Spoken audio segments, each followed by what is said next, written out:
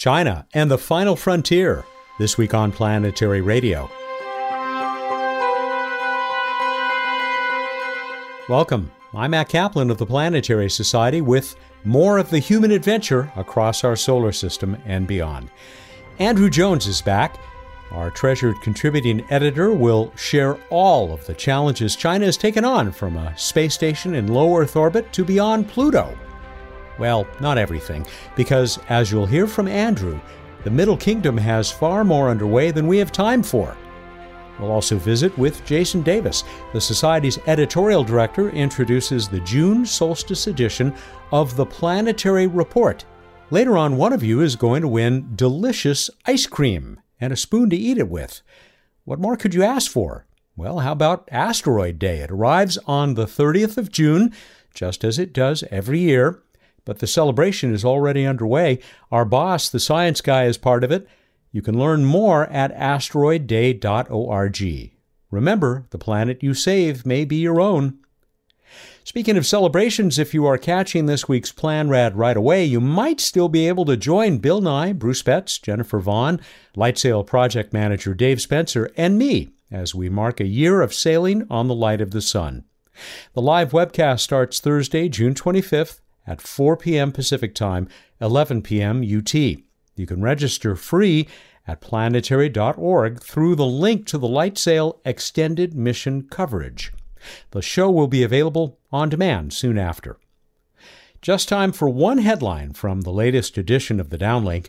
A NASA rover called Viper will head for the moon's south pole next year, hitching a ride on an Astrobotic lander. Some of you remember my conversation with Astrobotic CEO John Thornton last August. There's much more waiting for you at planetary.org/downlink, including NASA's appeal to citizen scientists who want to help Curiosity drive across Mars. Jason Davis is one of those who makes sure the Downlink is available every week.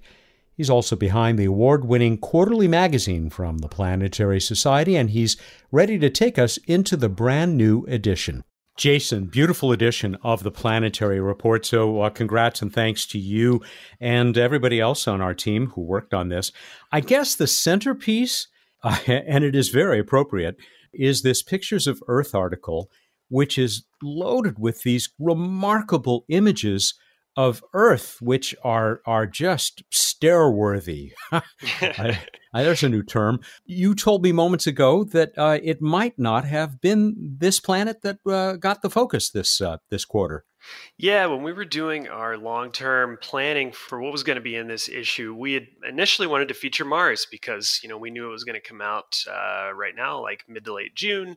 And of course, next month, we have 3 new Mars missions launching, and that's very exciting. And we're going to be talking a lot about that.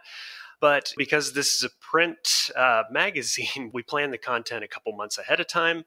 So we were doing the initial planning of the Mars feature in March, and that was the time the pandemic was really ramping up.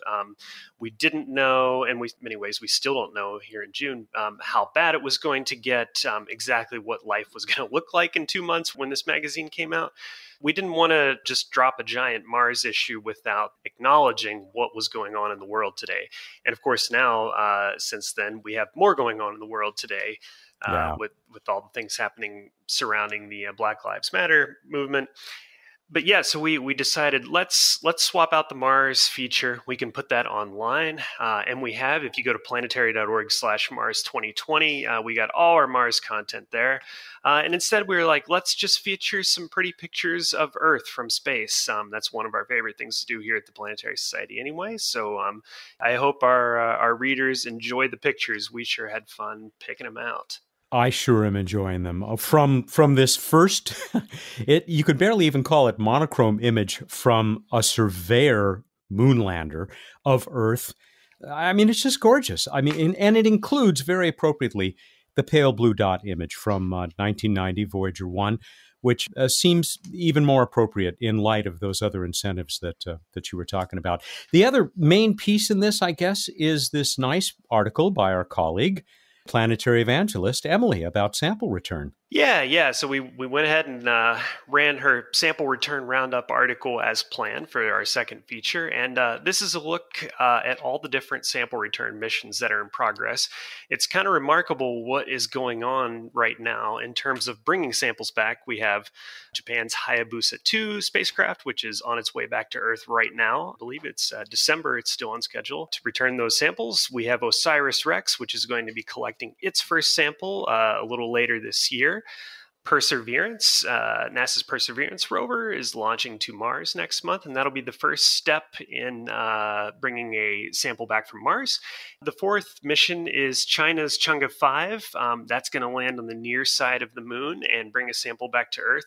The last we heard, I believe that's now shifted to early next year. But anyway, an exciting time if you're a scientist or someone who's interested in studying rocks from other places in the solar system. Stay tuned for a second mention of Chang'e 5 from our main guest this week, Andrew Jones, when we talk to him about the Chinese space program in a moment. There is so much more in this edition of the Planetary Report, all available to everyone for free in digital format at planetary.org. Of course, members of the Planetary Society will receive the printed version, which is in my hot little hands right now. There's just one more thing to mention here because it's so touching to see this. And it's a page by Carl Sagan. Not the first time it's been in the Planetary Report. Yeah. So we have an essay from the September 96 issue by Carl describing why Mars. That's the title of the article, Why Mars? It's interesting. We've been building out a lot of new resources on our website explaining why we're so interested in destinations like Mars. That's a question we've asked ourselves a lot in preparing some of these new materials is why go to Mars in the first place? What's the motivation? What are we trying to discover? What are scientists trying to learn? And, in looking back, we have this great essay from Carl himself laying out the reasons why Mars exploration is important. So I hope readers enjoy that little look back as well. His arguments hold up very well. And of course, he describes them as only Carl could. And it's introduced by, I don't think you ever got to work with her, but Charlene Anderson, the original associate director of the Planetary Society. It's great to see her byline once again in the Planetary Report, the magazine that she was responsible for many, many years. Thank you for the preview, Jason. I hope folks will take a look. It's well worth it. Thanks, Matt. Always fun to be here. If there's a single lesson to learn from my recent conversation with Andrew Jones, it's that no one should doubt China's determination to explore the solar system and develop space resources.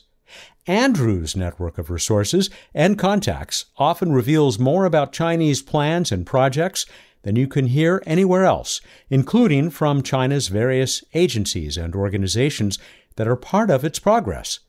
It's all the more amazing that he is able to do this work from his home outside Helsinki in Finland. I caught him there a few days ago between assignments for the Planetary Society, Space News, and others. Andrew, welcome back to Planetary Radio. I'm sorry to say it has been a little bit over a year since we last checked in with you about what's going on with the Chinese space program. I think it's probably safe to say there is a lot going on. It has been and more to come. Once again, welcome. Well, thanks very much, Matt. It's great to be back. Yeah, indeed. As you say, it's about a year and a bit, and it feels like a decade both in space and loads going on.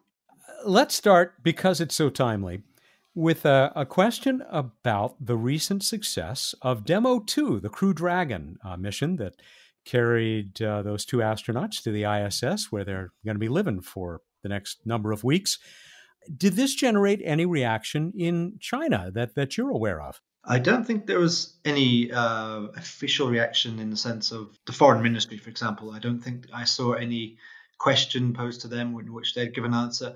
However, some of the space organizations, such as the China Human Spaceflight Agency, they ran some articles in Chinese explaining in great depth what was going on and how important this was.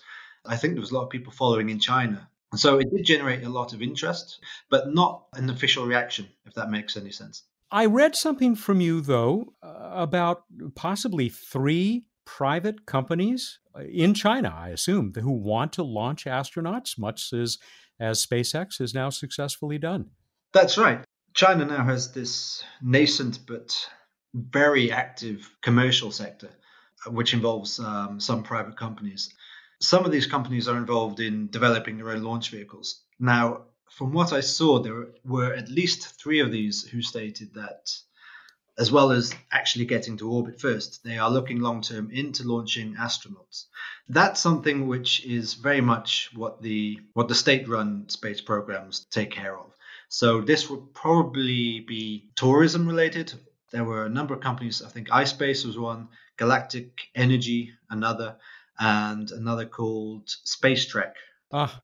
Yeah, so they've clearly taken the inspiration from somewhere.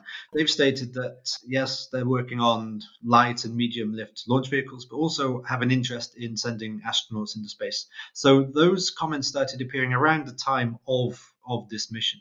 So while I say there wasn't an official reaction to the Demo 2 mission, it's actually because of SpaceX and other companies that China has taken the decision to open up its space sector to private investment and private companies. Back in late 2014, there was a government decision that the small satellites sector and launch vehicle sector could be open to this other activity. That's because they noticed what was going on with SpaceX, Blue Origin, Planet Labs. While reusability is probably one thing which everyone looks at and think, wow, these countries are going to have to catch up with SpaceX in America. It's more than that. So there are launch companies which get a lot of attention in China and what they're doing, and certainly it's very exciting to follow these. But it's also about creating new supply chains, about lowering costs and driving innovation in the way in which the state-run space sector wasn't able to do or wouldn't be efficiently able to do. So what we're seeing in China with this new activity is very much inspired by the success of US space policy and efforts to commercialize space activities. That's quite fascinating. I mean, the parallels between the rise of commercial cargo and crew in the United States and now on to getting things to the moon. I guess Elon can take some credit for what's happening over there. Oh, absolutely. When I've spoken to some of these people involved in these companies, I mean, they were watching these companies. And as soon as the chance was available, they were like, okay, we're going to leave our jobs at these state-owned space enterprises and start our own initiatives. Yeah, absolutely. In the next few months, Galactic Energy, which is one of the newer or kind of second wave of launch vehicle companies, they're going to attempt their first orbital launch with a solid rocket. That's going to be called Series 1. So that's something to look out for. There's been 3 companies which have in China which have attempted to reach orbit. The first 2 with land space and OneSpace failed, but iSpace last July succeeded. Speaking of iSpace and land space, they're 2 companies to watch out for because they are developing liquid methane and liquid oxygen launch vehicles, just like Blue Origin and SpaceX are. They are looking to launch maybe in the first half of next year. So we might see Chinese companies with the first Methalox rockets, which would be quite something. I mean, they've started a long way behind, but in some respects, they're able to catch up, even though they're going to be light to medium lift launch vehicles. You know, I was only in China once. I may have mentioned this to you before. It was back in 1988, so almost prehistoric in terms of the developments that have taken place there. But one of the impressions that I was left with is how amazingly entrepreneurial the Chinese people are at every level, whether it's at the level of a street vendor or apparently we're now seeing in the area of commercial space development. I mean, do you see that? I think that's an observation a lot of people will take from a visit to China. In the West, we have a lot of preconceptions about what China would be like from the coverage that we receive and so on. To actually go there is quite something else. It's exactly right. I couldn't agree more. And I want to go back, except that the next time I think I want to go with you. Okay. We'll have to do that. Let's turn away, at least for a little while, because we're going to come back to Earth orbit and look toward Mars. Of course, we have been providing lots of coverage of what is coming up this summer. We have given China some attention with its mission, which will be launching in that same window as Perseverance, the former 2020 Mars rover from NASA. Tell us about this very ambitious trip that China hopes to make to Mars. Well, this is going to be a very big step for China in its space ambitions. While NASA makes these Mars landings seem almost quotidian, or at least every 26 months or something. I mean, NASA's been tremendously successful, but this is going to be a big challenge in a number of ways for China.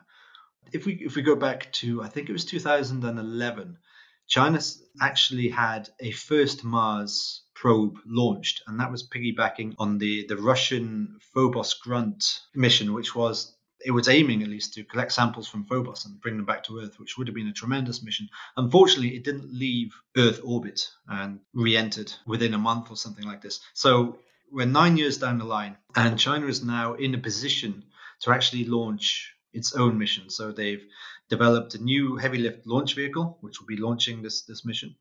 They have ground stations, which will be capable of supporting deep space missions, not just in China, but then they have support in Argentina and Namibia.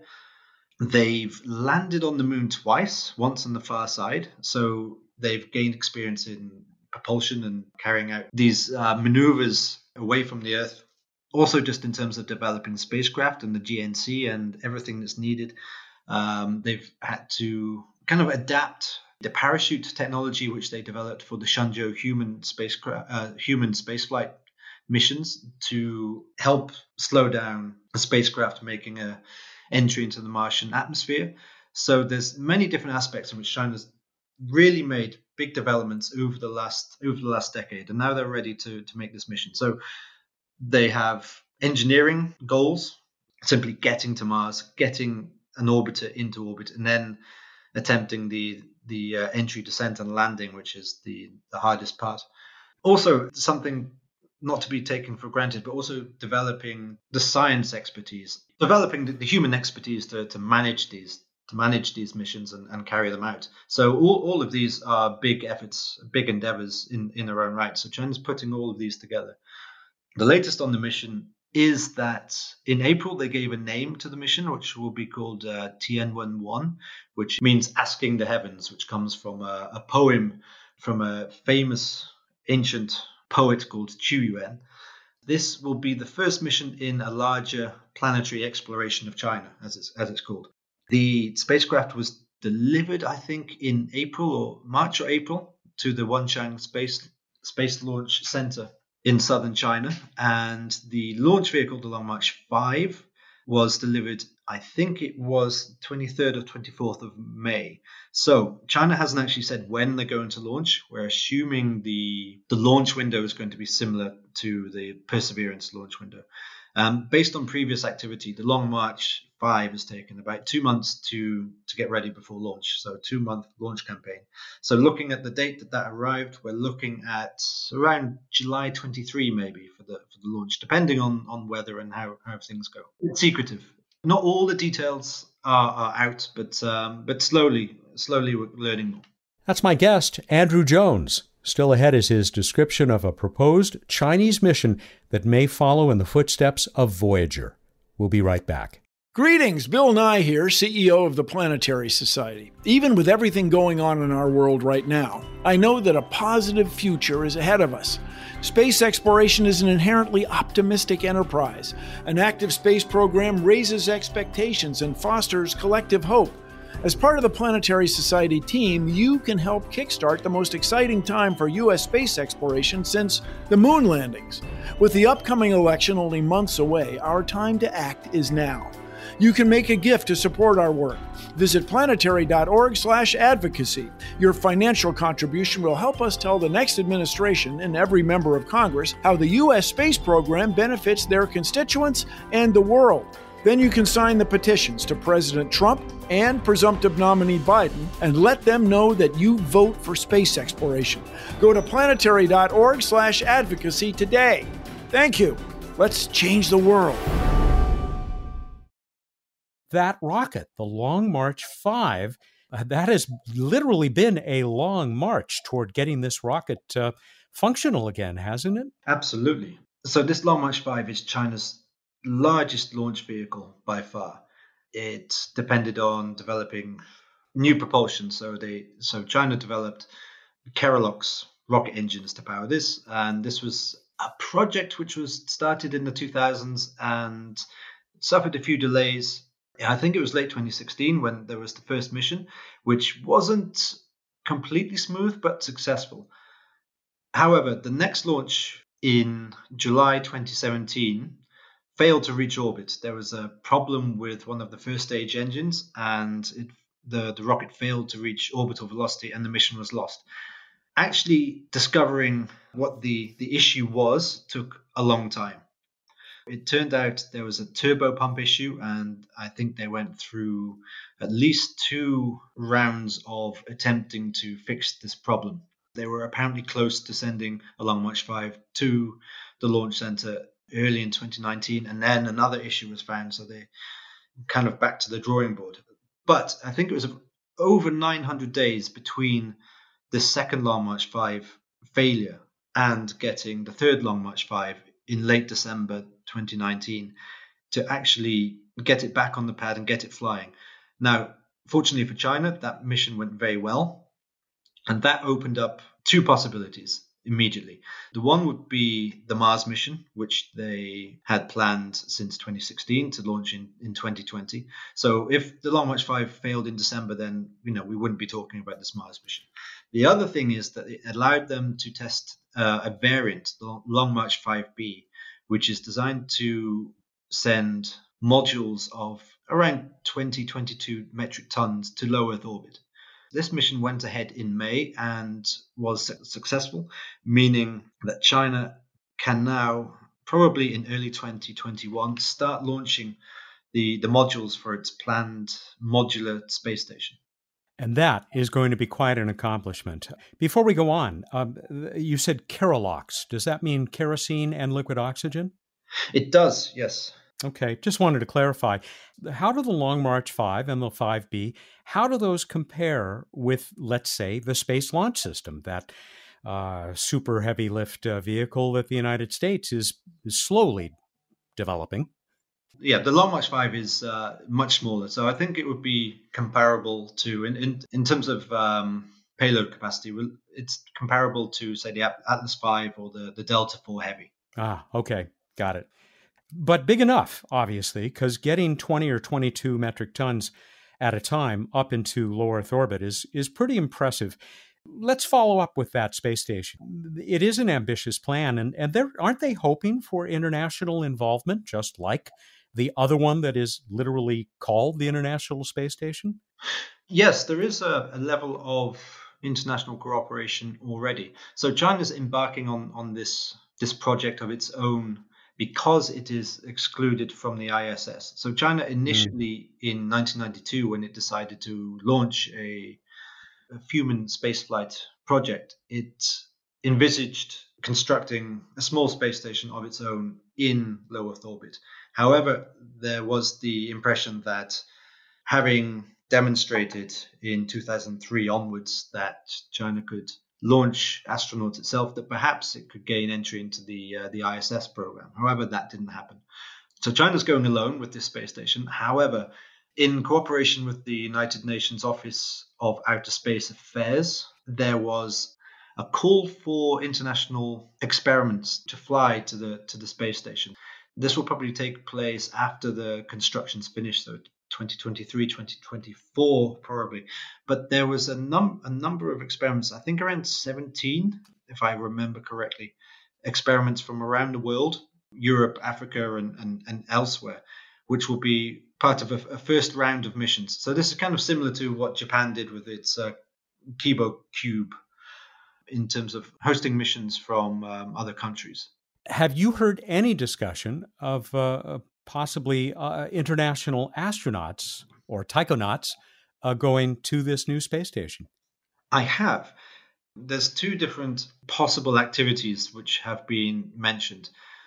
The first is that, and this has been known for quite a few years, that a number of European Space Agency astronauts are learning Chinese. And a couple of these, Matthias Maurer and Samantha Cristoforetti, they actually went to China to participate in sea survival training 2 or 3 years ago. So they've been working closely, well, occasionally I should say, doing exchanges in terms of astronaut training and so on. And the idea would be that sometime well after the space station has been established, maybe at the end of this decade, around there, that one or two ESA astronauts could make a visit to the Chinese space station. So that's something that both sides are looking at, and it would take some years to kind of iron out all the details, but that's something that they're looking at. The other thing that's been mentioned but seems much more speculative is Pakistan stated that it was aiming to send an astronaut, a Pakistani astronaut, on a Chinese mission. But that's something I've only heard from the Pakistan side and haven't seen it confirmed by the Chinese side. But I think that's another thing to look for, because China has its Belt and Road project. Yes. Which has various commercial and geopolitical ramifications. So that could be something that they would look to in the future, perhaps. So interesting. The other thing that's worth noting about this Long March 5B mission, so primarily they were looking to verify that this rocket can launch these 20-ton payloads to low Earth orbit. What they used as an analog payload for a Chinese space station module was actually a prototype of a new generation crewed spacecraft. Wow. So this was an uncrewed test flight for a new spacecraft, which will have two different variants. One would be for low Earth orbit, which could take 6 to 7 astronauts to the space station. The other, and this is the one they tested, would be larger and would be capable of traveling to the moon and back. So it would be able to handle the harsher radiation environment and also the much more energetic re-entry coming back from the moon much faster than you would as you do from LEO. So that was apparently very successful. So this new heat shielding which they developed worked, as far as we can tell. It handled something like 3,000 degrees Celsius during the re-entry. So that is an indication of not just China's plans to send astronauts to low Earth orbit, but also looking further ahead, actually going to the moon. I am not a bit surprised. How interesting. It sounds like this new capsule, this new spaceship has elements of both Crew Dragon and the Boeing CST-100 Starliner and NASA's Orion, which has yet to carry humans. We're still hoping that'll happen next year in 2021. The word fascinating just keeps coming back. So you have brought us back to the moon, and China is continuing its notable successes there with robotic exploration. Chang'e 3, Chang'e 4, still active. The Yutu-2 rover just woke up again, didn't it, for another day of work on the moon, one of those 2-week-long days. It's apparently now Lunar Day 19, which is very hard to get my head around. It seemed like a few weeks ago that this thing actually landed in Von Karman crater. Yeah, it's been a tremendous success. I think they were looking at a lifetime of 3 Earth months for the rover, and now we're well over a year and a half, I think, around about now, 500 days. And so the lander had a design lifetime of 1 year, and that's still going strong, and so are its science payloads, as far as we can tell. But I think that's not actually a surprise, because the Chang'e 3 lander, that still wakes up, apparently. There are amateur or radio enthusiasts who pick up the signals from Chang'e 3 still. When did this launch? Late 2013, and it's still going. So if you go on Twitter and search for Chang'e 3, you'll see that these guys are picking up signals showing that it's still going. It's quite amazing to think that that's still running. It sure is. What's next for China on the moon? So next up, and this is assuming that the Mars mission goes well, I think between October and December, the next mission for the Long March 5 will be the Chang'e 5 mission, which is going to be a very complex and very ambitious mission to collect samples from the moon and bring them back to Earth. So this is the next stage in the Chinese lunar exploration program. What this is going to do is collect, I think they're aiming for between 1 and 2 kilograms of samples from, I think the site is near Mons Rumke in Oceanus Procellarum. This is going to be the first sample return since the 1970s. So, of course, the Apollo missions brought back a tremendous amount of lunar material. The Russian lunar missions, I think the last one was 1976, that brought back material as well. That mission involved a direct return. So the spacecraft landed, scooped up some material, and headed straight back to Earth.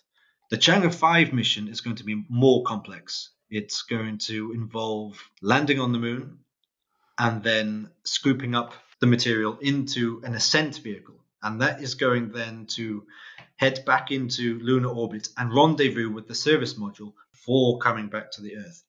Then there will be a transfer to a return capsule, and the service module will release that before arriving at the Earth. What we're looking at there, it's kind of like a practice of the Apollo mission profile. So it looks like, okay, they want to do a lunar sample return, which obviously has tremendous scientific value, but also looks like it's practicing again for eventually, maybe in the 2030s, sending astronauts to the moon and bringing them back. That mission is going to be very, very interesting. I'll say. Before we finish, I cannot resist bringing up something else that I discovered in your writing, and that was just a brief mention that China has successfully tested, or a company in China maybe, successfully tested a drag sail. And I had to bring it up because, of course, it came up on our last week's show where we talked about LightSail. Dave Spencer, the project manager for LightSail 2, mentioned this concept of a drag sail and how it may be useful in deorbiting satellites in Earth orbit. Can you tell us a little bit about this test and what it may mean for China and commercial development, possibly, but I guess beyond that? I can talk about it, but only very briefly because there's so much going on that I was able to kind of scan this article, which was put out by a company called SpaceT, which is based in Hunan province in China. And they're a private company, which is somewhat, I don't know if attached is the right word, to the Chinese Academy of Sciences. Personnel came from the Chinese Academy of Sciences and brought some satellite expertise. So at the moment, they don't have their own constellation plans, but what they do is providing services to customers. A lot of their satellites are technology verification satellites, and this one was, I think, Xiaoxiang 1 brackets 03. One part of the mission was to deploy a small drag sail to increase the surface area of the spacecraft and lower the density, and basically take some of the orbital lifetime from the spacecraft. So according to this article, which is in Chinese, but there are lots of data showing what they've done and how why they think this is successful, and all the different variables, including solar activity, which they've taken into consideration. So it seems like, on one hand, that there are commercial companies in China who are interested in these kinds of technologies. And also this same company did a collaborative test with a French startup, which they were testing solid iodine thrusters, which can be used for station keeping or then deorbiting as well. So that can, again, reduce lifetime. So this tells us that there's companies in China who are looking at these kinds of issues, and that they're considering the issue of space debris very seriously, which is good, because I think the Starlink satellites that SpaceX have been putting up, they've been getting a lot of attention in terms of the effect on astronomy, the effect on debris in LEO. But there are a lot of Chinese companies which have plans to launch 5G constellations or remote sensing constellations involving lots of satellites. So this is also being considered in China, I think is good news. Yeah, our crowded skies becoming ever more crowded, particularly with these new constellations. All right, let's wrap up with a review, an update on something you wrote about for the Planetary Society back in November of 2019. And it is impossible to read about this mission, at least a mission proposal by China, without thinking of Voyager 1 and 2. Tell us about this. Well, this is November. I'm trying to think. That is like a decade ago, considering everything that's been going on. But yeah. So there's a proposal in which I think it was Peking University, that the PI or one of the project leaders or one of the project advocates, perhaps, has laid out a plan to send 2 probes, one to the head of the solar system and one to the tail. The idea would be to examine the heliopause and the termination shock and these different parts of the solar system and answer a number of questions which have been raised by Voyager missions and other observations, and just to follow up and bring more understanding. It would involve magnetometers. There was something about not cosmic rays, but something called anomalous cosmic rays, Yes. which was somehow particles being accelerated when they enter the solar system. Seriously, writing the article was really eye-opening because there's so much going on at the edge of the solar system where you would think there's nothing, but yeah, it's fascinating. This would involve a number of flybys. So unlike the Voyagers, so there was no kind of grand tour kind of possibilities because that was taking advantage of some kind of lineup of the planets, which only happens every century and a half or something like this. However, one plan they had within this vision for the mission was a Neptune flyby and releasing an impactor and observing. I was going to say the impacts of the impact, but I can't say that. So, and observing what happens when this small impactor interacts with the Neptunian atmosphere. So they're trying to get as much as they can out of this proposal. So as I understand, this is still a proposal, but China often works in something called 5-year plans. And so next year we may find out whether or not this mission gets the go-ahead. Now, the fact that this has been talked about somewhat is a good sign.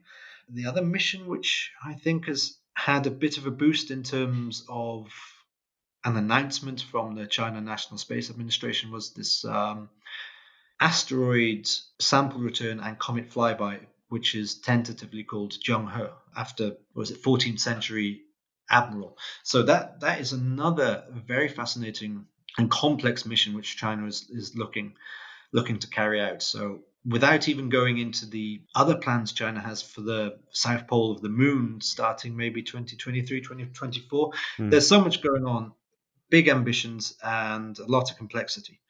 Really, it's a very exciting time to follow what's going on in China. Which is proof that we should check in with you more frequently, I think, Andrew. If we didn't mention it, this mission, which is currently being considered to the edge of the heliosphere, the termination shock, is the Interstellar Heliosphere Probe, and 2 of them, IHP 1 and 2, like Voyager 1 and 2, even though these are going to go in opposite directions. I also saw that you noted, just by coincidence, if these spacecraft launch when they hope to launch them, when everything lines up properly, and I think 2024, your piece said, they would reach about 100 AU, astronomical units from Earth, at just about the time of the 100th anniversary of the founding of the People's Republic in 2049. Pure coincidence. May be helpful for your mission proposal, yes. Andrew, this has been delightful and eye-opening. We really must do this again. And I'm going to look for cheap airfare to China so that we can make our trip there. I have wanted for years to go there. If it can be done, and give us some entree to at least some of what China is up to in low Earth orbit and beyond, because it is up to a lot, as you've made clear, and it would be a very exciting trip. Absolutely. That would be fascinating. Yeah, I think we could pick a conference, or maybe at this new coastal launch site, they have a Hilton hotel which kind of overlooks the launch site. So if you can time things well, you can maybe book yourself into the hotel at around about the time something interesting would be happening.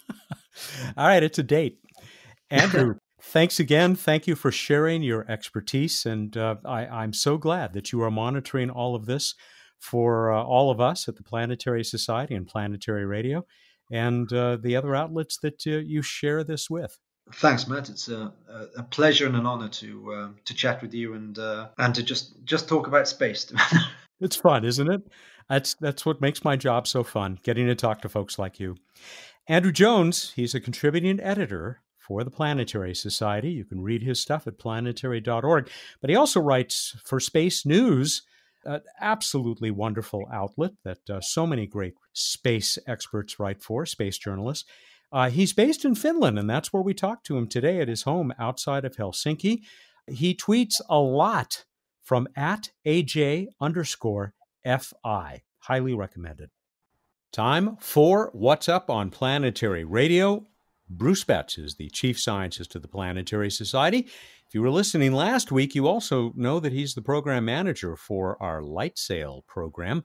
But he's back just to look up at the night sky and all the other fun stuff we do at the end of the show this week. Welcome. Do you remember 2 weeks ago you talked about Vanguard 1, oldest human-made object in space? Still in space, yes. Exactly. Patrick Wiggins, actually a NASA JPL Solar System ambassador in Utah, that program that JPL runs. He says Bruce was 1/3 right.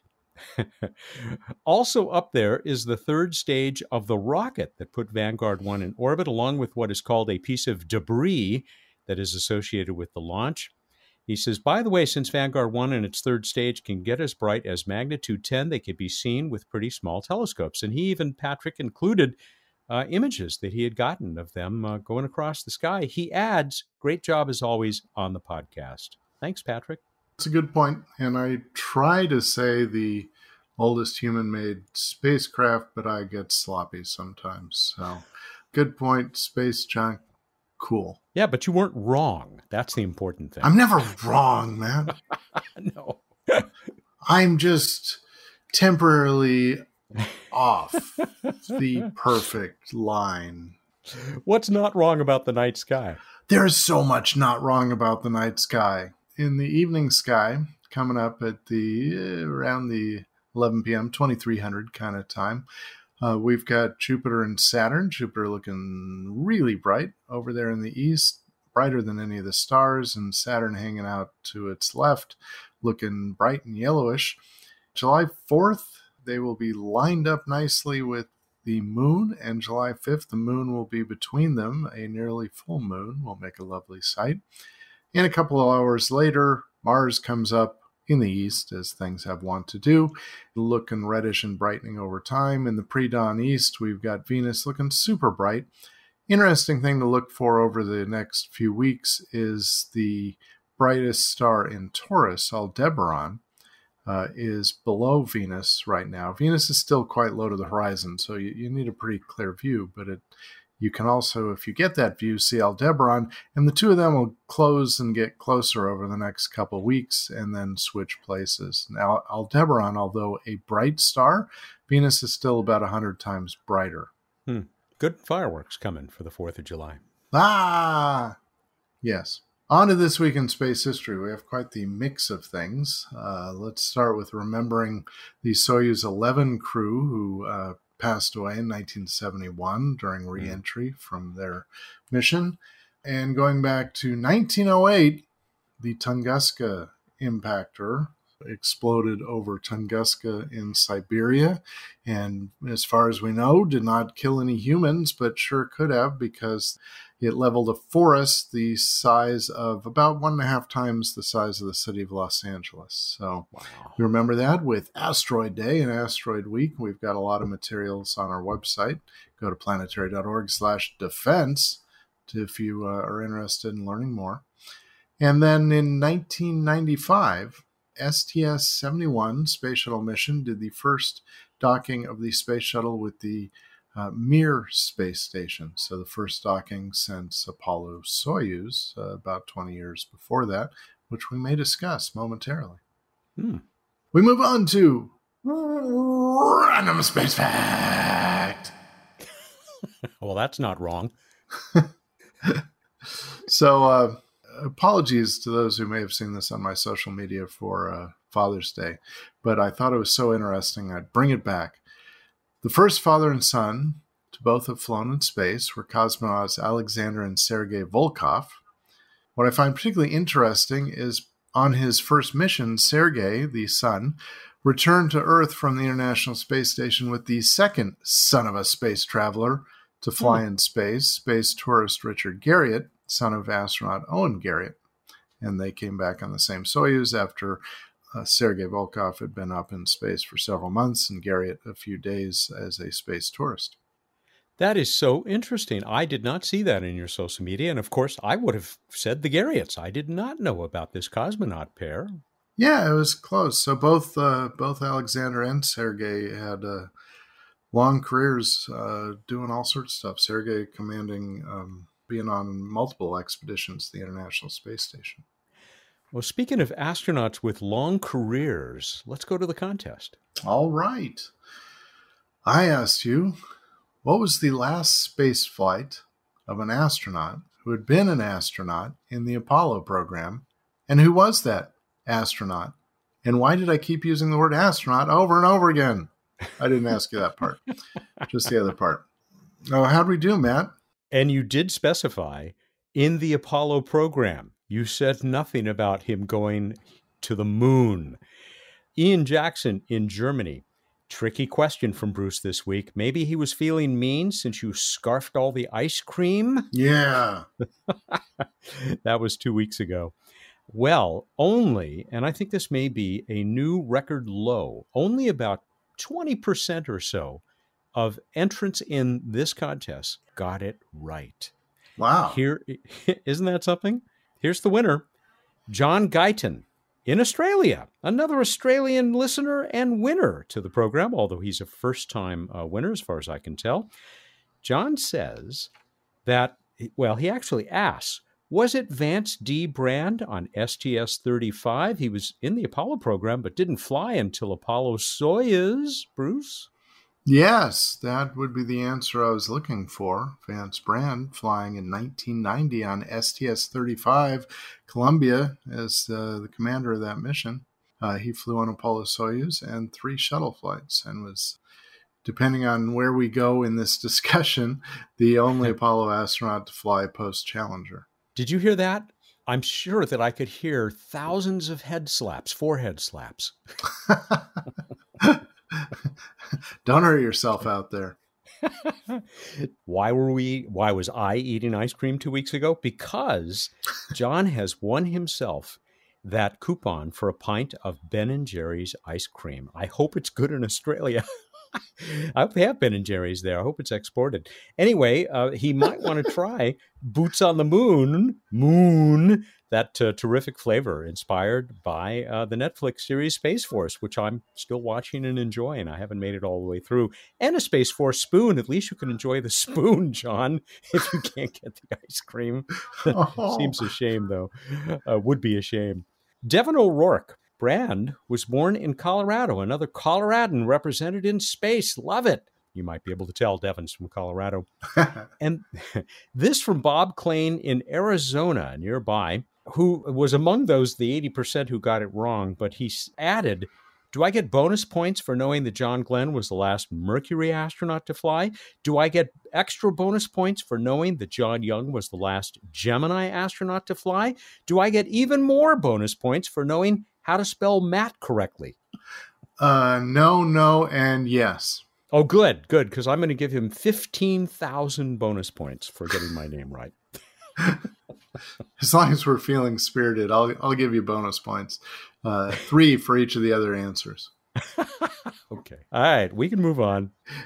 Kind of remembered I forgot to discuss this with you, Matt, but what do you think of this question? Something a little different. Make up a light sail joke. Why not?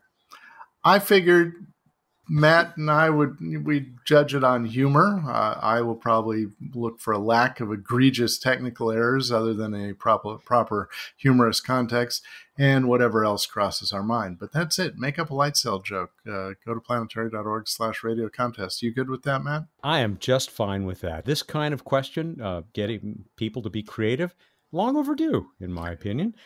You've got some time to come up with your light sail joke. In fact, you have until July 8 at 8 a.m. Pacific time to get us this answer and win yourself. How about a Planetary Radio t-shirt? Why not? Yes. We haven't done one in a while. It's that beautiful design from Chop Shop, and you can go to chopshopstore.com or planetary.org/store, I think it is. Anyway, that's where the Planetary Society store is, and you can see that shirt and all of our other great merch. I had a question. Are you going to mail the ice cream to Australia?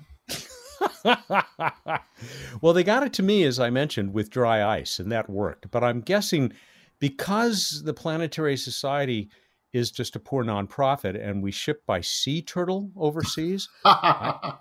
That's true. It depends on currents as to when you actually receive it. Yeah, and the dry ice might be uncomfortable for the sea turtle anyway. Oh, well, they have a shell. Well, no, we don't want to take any chances. We'll just send a coupon instead. All right. In a fit of lack of creativity, hey, everybody, go out there, look up in the night sky and think about sea turtles and ice cream. Thank you and good night. I bet those are two terms that have never, ever been spoken together before. Sea turtles and ice cream. I guess maybe there's Ben and Jerry's mock turtle ice cream flavor. I think it's probably delicious. Mock turtle. Good one. He's Bruce Betts, the Chief Scientist of the Planetary Society, and you probably know he joins us every week here for What's Up. Planetary Radio is produced by the Planetary Society in Pasadena, California, and is made possible by its members who celebrate all spacefaring nations. Can you join us? Visit planetary.org/membership to learn how. Mark Hilverde is our associate producer. Josh Doyle composed our theme, which is arranged and performed by Peter Schlosser. Stay safe and well. Ad Astra.